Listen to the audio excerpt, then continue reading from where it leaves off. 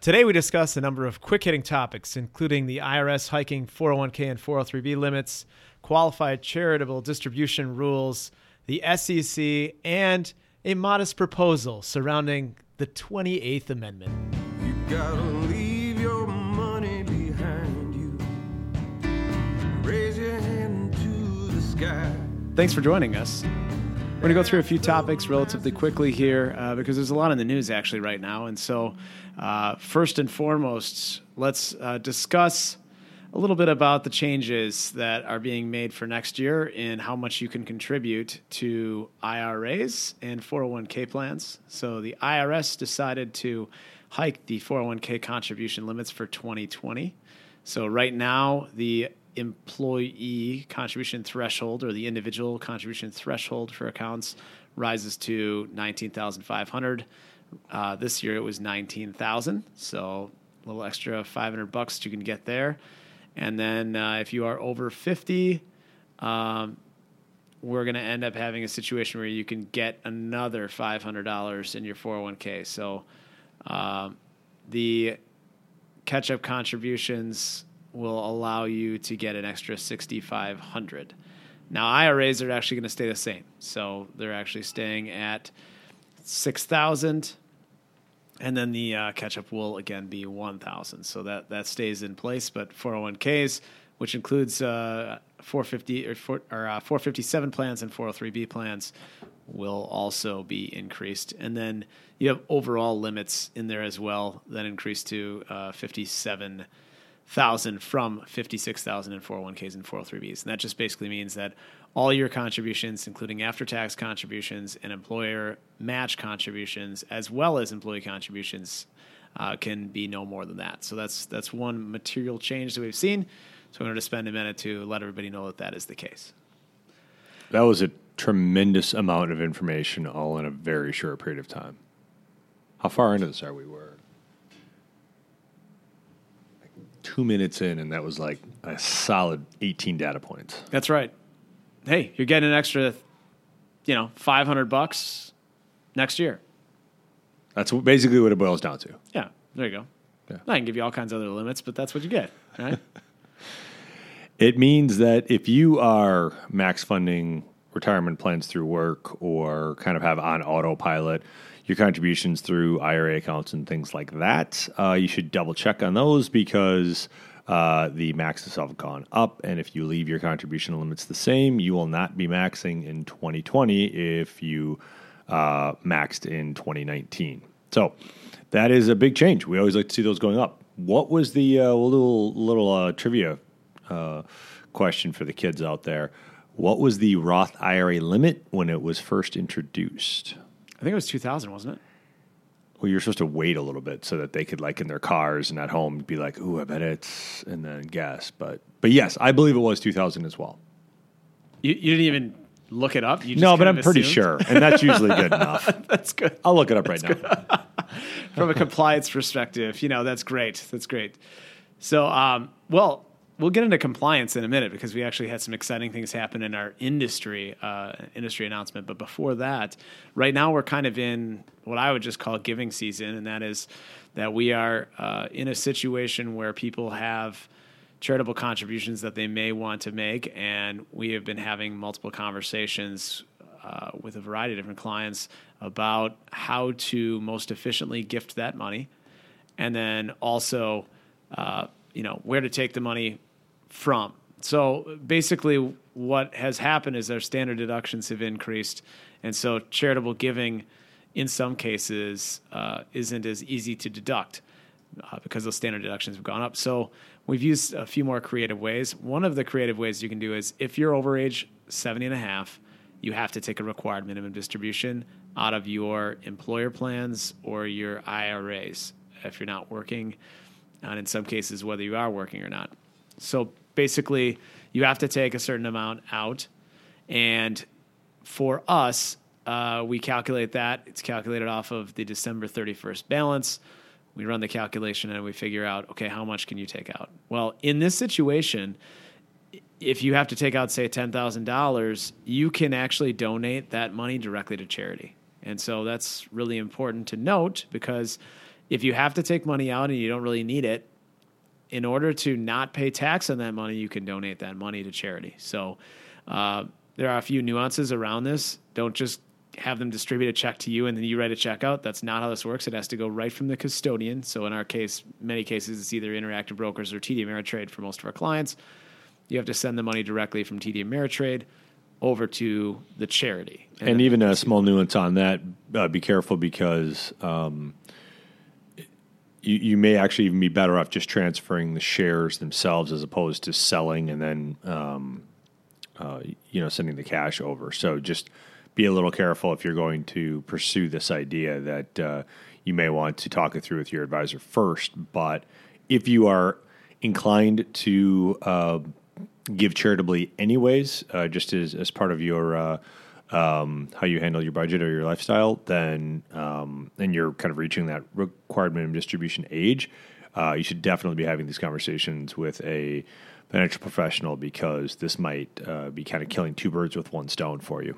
That's right. And then alluding to kind of the transferring of shares, basically if you have a taxable account and highly appreciated securities as well, that's another place where whether you're 70 and a half or not, even if you're 30 years old and you have highly appreciated securities, you may transfer those securities to a charity. And that is a situation where you also want to make sure that you're sending them directly from your custodian to the charity. And then you can avoid that capital gain situation. So, for example, if you had Exxon stock, you paid $10 for the Exxon stock, it's now worth $100, you got a $90 capital gain. If you sell it, well, you can actually send $90 per share. Yeah, $90 per share, right? So if you had 100 shares, well, there you go. And you can transfer those over to the charity and avoid the capital gain on that. And the charity also avoids the capital gain on that too. You're not giving them the problem of the capital gain. And so that's a huge benefit at this time of year. So if you have highly appreciated securities, you should take a look at that. It's sometimes confusing because there's a lot of people that don't realize that the vast majority of these charities and nonprofit organizations have brokerage accounts set up. They can accept things like currently invested dollars and shares of investments. So it's really not that complicated to make this happen. It's more about just making sure that you give your advisor enough time to be able to make it happen and the custodian enough time because it does require some paperwork to be filled out. But it can be really powerful if you already have that idea that you want to give money. This might be better than just giving money because it might also help you from a tax standpoint. So I will take one step back. We were correct. $2,000, but we'll ask another trivia question because we're just in the mood to do that. Well, at least I am. What year did the Roth IRA come out? Or what that's not the right way to say it. In what year was the legislation passed which created the Roth IRA? And bonus question, who? Was William Roth. That's right. William Roth, right? Did I give you enough time there? I was all over that. If you're measuring the time in like nanoseconds, then sure, you give 1,000 nanoseconds to answer that. However, normal time, no, it was like a half a second that you allowed. All right. Maybe that's just because you're having a chai latte. It just seems faster. In my head, that took like 4 seconds. I don't know what you're talking about. I'm not talking fast. You're talking fast. I'm guessing 1992. Oh, no, 1998. Oh. And it was originally called the IRA Plus. Interesting. Yes, originally called. No, again, all of this is coming from Wikipedia, so there's a 65% chance that it's not true. Originally called an IRA Plus, the idea was proposed by Senators Bob Packwood. Wow, that's too bad. Bob Packwood got no credit for this, of Oregon, and Senator William Roth of Delaware in 1989. The Packwood-Roth plan. Wow, so it's actually called. So what happened to the Packwood? He just got totally. Poor guy. He just got bumped. Like his name. He tried to call it the Pack RA, and they're like, nope, not going to happen. We're taking Roth. Wow, that's crazy. Yeah. If you got to be that guy, you got to be really bitter right now, don't you? He was totally in favor of IRA Plus. It's like this because he probably guy figured like this is going to be some like buried thing in the tax code. Nobody's going to use it. What's the big deal? And now it's probably one of the most well-known like financially titled accounts that you could come up with, and he got no credit. Total. All right, so for right here, right now, nice job, Bob Packwood. Here's your shout out. There you go. Here's your shout out. There's a shout out from Give Me Some Truth podcast. We appreciate your contribution to the financial world. Yeah, that and Jerry 401k. What? It's his name. Because somebody else had the same thing happen to them? That's right. No, his name. The same tragedy? His last name's 401k. It's just great. It's all spelled out, though, in letters. But it's spelled like F-O-R or O apostrophe. Oh, yes. 1K. It's Irish. It is. It's Scottish. Makes sense. Yeah. There you go. I feel as though we've stumbled slightly off track. Slightly. And so we'll go into our next item that we want to discuss. And this is talking about our friends over at the Securities and Exchange Commission. Also known as the SEC. SEC. So they've actually proposed a modernization rule, which I think is really important for our industry. And that is that they're starting to modernize the advertising and cash solicitation rules for investment advisors. I'm reading right off their release, actually.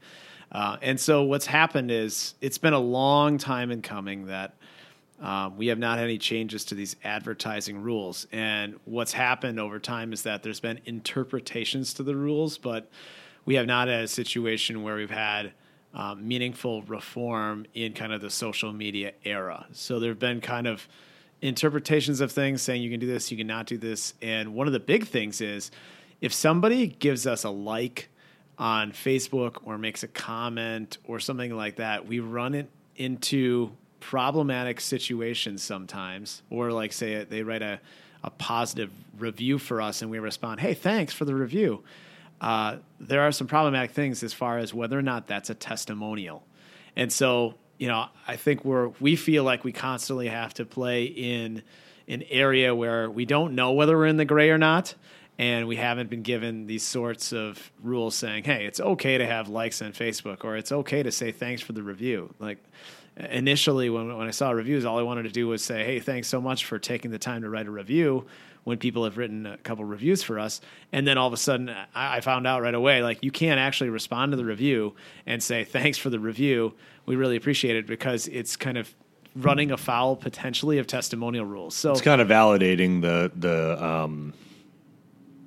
post or the comments or whatever it is, and that's what the SEC does not want. So exactly. even saying thank you for it, you're kind of validating it. And so hopefully this guidance that we're getting is a little bit more clear, and there's some clarity just overall on how to handle these situations, because it is tricky for our firm and other firms on how to handle it. Yeah, exactly. And they're kind of updating what an advertisement is. So they're basically saying that communications that offers or promotes investment advisory services, and then it'll say basically, hey, you can't make untrue statements. Okay, that's reasonable. You got to substantiate anything that you say. There's a lot of things about performance results in here, but I think one of the biggest things in here that would be a material change for us would be that it would permit testimonials and endorsements subject to specified disclosures, including whether the person giving the testimonial or endorsement is a client and whether compensation has been provided by or on behalf of the advisor. So I read that and I initially thought, oh, what could possibly go wrong with that? So looking from a skeptical standpoint, going, oh, well, testimonials that does, lead me to believe, hey, I'm a client and I just love Walkner Condon Financial Advisors, and you're compensating that person. That might be a little problematic, particularly if we used, a local celebrity that we paid to do sort of a testimonial. I think there's some problems there, but that being said, around those other nuanced things that we were talking about earlier, I think it actually is a really good thing to allow kind of loosening up of testimonial rules and saying, hey, I do think we should be able to solicit people for writing a review. If as long as we don't have the ability to take down certain reviews and to say, okay, well, you send me a 1-star review, so I'm going to just remove that from the site and expunge it. So, I think we should be able to ask for that. I think it's a real positive thing that the SEC is starting to get into. And then it gives a bunch of performance stuff too. You're probably going to see more performance advertising as well. And I don't know whether that's good or bad. We don't generally do that. We don't do that at all. So I don't really know whether or not that's a good thing or not. But, it's good to see some meaningful reform here. This is a little side note, a little rant, tangent, if you will. We'll get in my soapbox here for a minute. Along the same lines, just please be aware that if you see people that do what we do and they have a television show or a radio show or are featured in that way, that doesn't give credence to their abilities as an advisor. It doesn't signify them as an expert. That doesn't mean that they are justified to even have that position. What it means is that they've paid an advertising fee to have that spot on the radio or on the television show or wherever they're featured. In many cases, yes. In many cases. I shouldn't say that definitively, but in many cases, that's the way it is. So just be careful when giving a little bit too much, how do you want to say, kind of justification for their knowledge or giving a little bit too much credence to what they're saying. That it speaks nothing to whether or not they're actually qualified to be saying what they're saying. It simply means that in a lot of cases they've paid what the advertiser, or excuse me, what the cost was to have that advertisement, and then they're just saying what they want to say. I think that's a good point. I mean, we've seen some of these people that we've kind of picked up to pieces, right? For a couple of clients where we've seen this happen. So, yeah, you just got to be careful. Just be careful where you put your trust, I guess is the easiest way to say it. And kick the tires and ask some questions to make sure that the source of that information is credible. That's exactly right. And then I think the last quick hitting item is very important because it's been a situation where it impacts us all here. I think a lot in Wisconsin too, because we're entering the depths of winter. There's a recent study done by Vanderbilt University Medical Center, and they have determined that the biannual adjustments, also known as daylight savings time, actually is very negative for our internal body clocks. And a neurology professor says that it's not worth the harm to our bodies. It's a misalignment of our biological clocks for 8 months out of the year. It's stupid. The entire thing is stupid. I understand why they've done it, and they did it for reasons which are now antiquated. And like a lot of things that were done, a lot of things that were put in place because they made sense at the time don't make sense anymore, and therefore we've adjusted those and we've changed our society to say, okay, this made sense 40 years ago, 50 years ago, 100 years ago. It doesn't make sense today. So why are we doing this? And it's stupid. It's confusing. Do you know that there's there's places in the country that I don't think they don't do daylight savings time. That's right. They're called smart places. Like a smartphone. Have you ever noticed that people don't call them smartphones anymore either? I have noticed that. Yeah. Yeah. Now they're just mobile devices. Yeah, that's funny. They're not even called like phones anymore. Anyways, but yes, I agree with your with the good doctor at Nashville's finest, Vanderbilt University, that it's kind of stupid. Well, they said that researchers admit it will be difficult to gain political support for an end to daylight savings time, citing state legislation that is, quote, all over the map. See, this is when it makes no sense. They're going to have a hard time getting political traction. Why? This is a common sense thing. This is one of those. What senator or House of Representatives member is going to stand up and say, I vehemently am against this? Why would you be vehemently? For what reason? It's the really aggressive daylight savings time lobby. The Sunlight doesn't vote. They don't pay for a lobby. It doesn't make any sense. It's Mr. Sun. Yeah, so powerful. Exactly. I think that, this is where the federal government should step in. You know, in most cases, I'm all about, hey, send it all to the states. But in this case, Federal government should step in and say no daylight savings time. Well, their justification should be really, really succinct. This is dumb. We're not doing this anymore. Therefore, we're done. I'm willing to propose our first constitutional amendment since when? Well, we were making Disney movies in the last podcast. It was. I'm going to call it Clint's modest proposal. Specifically, we were making princess Disney movies that involved a great deal of financial matter. You're welcome. Exactly. Disney? To the young budding cinematographer out there who's taken our idea and run with it, you're welcome. It's all yours. And in the case of Bob Packwood, I've already forgotten his name. We'll be the Bob Packwood when the cinematographer makes $1 billion off of Frozen 3, the princess's finances. Frozen 3, the estate plan. Now, when you're dealing with the death tax, what? What is it? Anna? Her name's Anna? It's Elsa? Elsa? Anna. Yeah. Oh. We could have a lot of fun and be here for another 3 hours just, pitching lines back and forth. But I don't want to steal this guy's thunder or woman's thunder that's running with this idea, so we'll just see what they come up with. That's right. And to the legislator that hears this and this Exactly. becomes their new idea, and you get credit for the constitutional amendment, maybe they'll name the amendment after you. But just think of us a little Call it the Gimme Some Truth, No Daylight Savings Time Law, Act, Bill, whatever they would call it. I don't care what they call it. I was going to look up the Resolution. trivia on my phone, and then I ran out of will to do it. I was going to look up when the last amendment was. What's your guess? When was it or what number was it? We'll go with both. Bonus question. You got to pause for a few seconds. We're up to like 27, I think. I think the last one, I'm going to say the last one was 27, although I think it was 26. I'm going to say 27.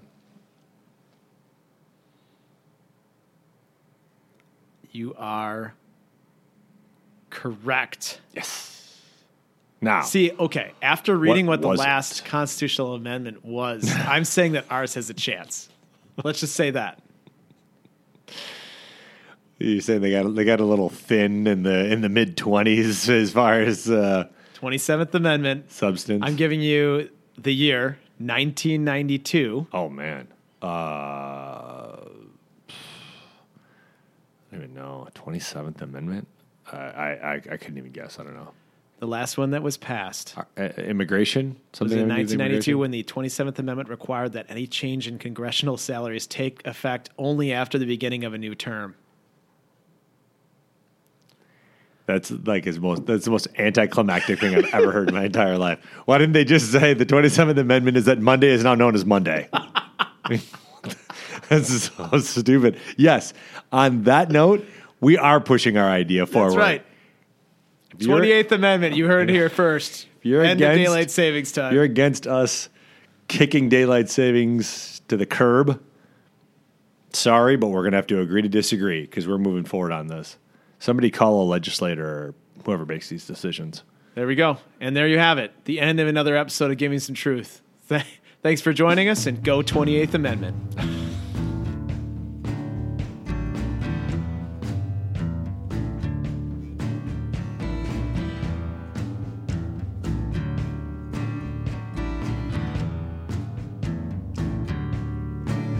You gotta leave your money behind you. Raise your hand to the sky. Ask the masses for silence. Look 'em all dead in the eye.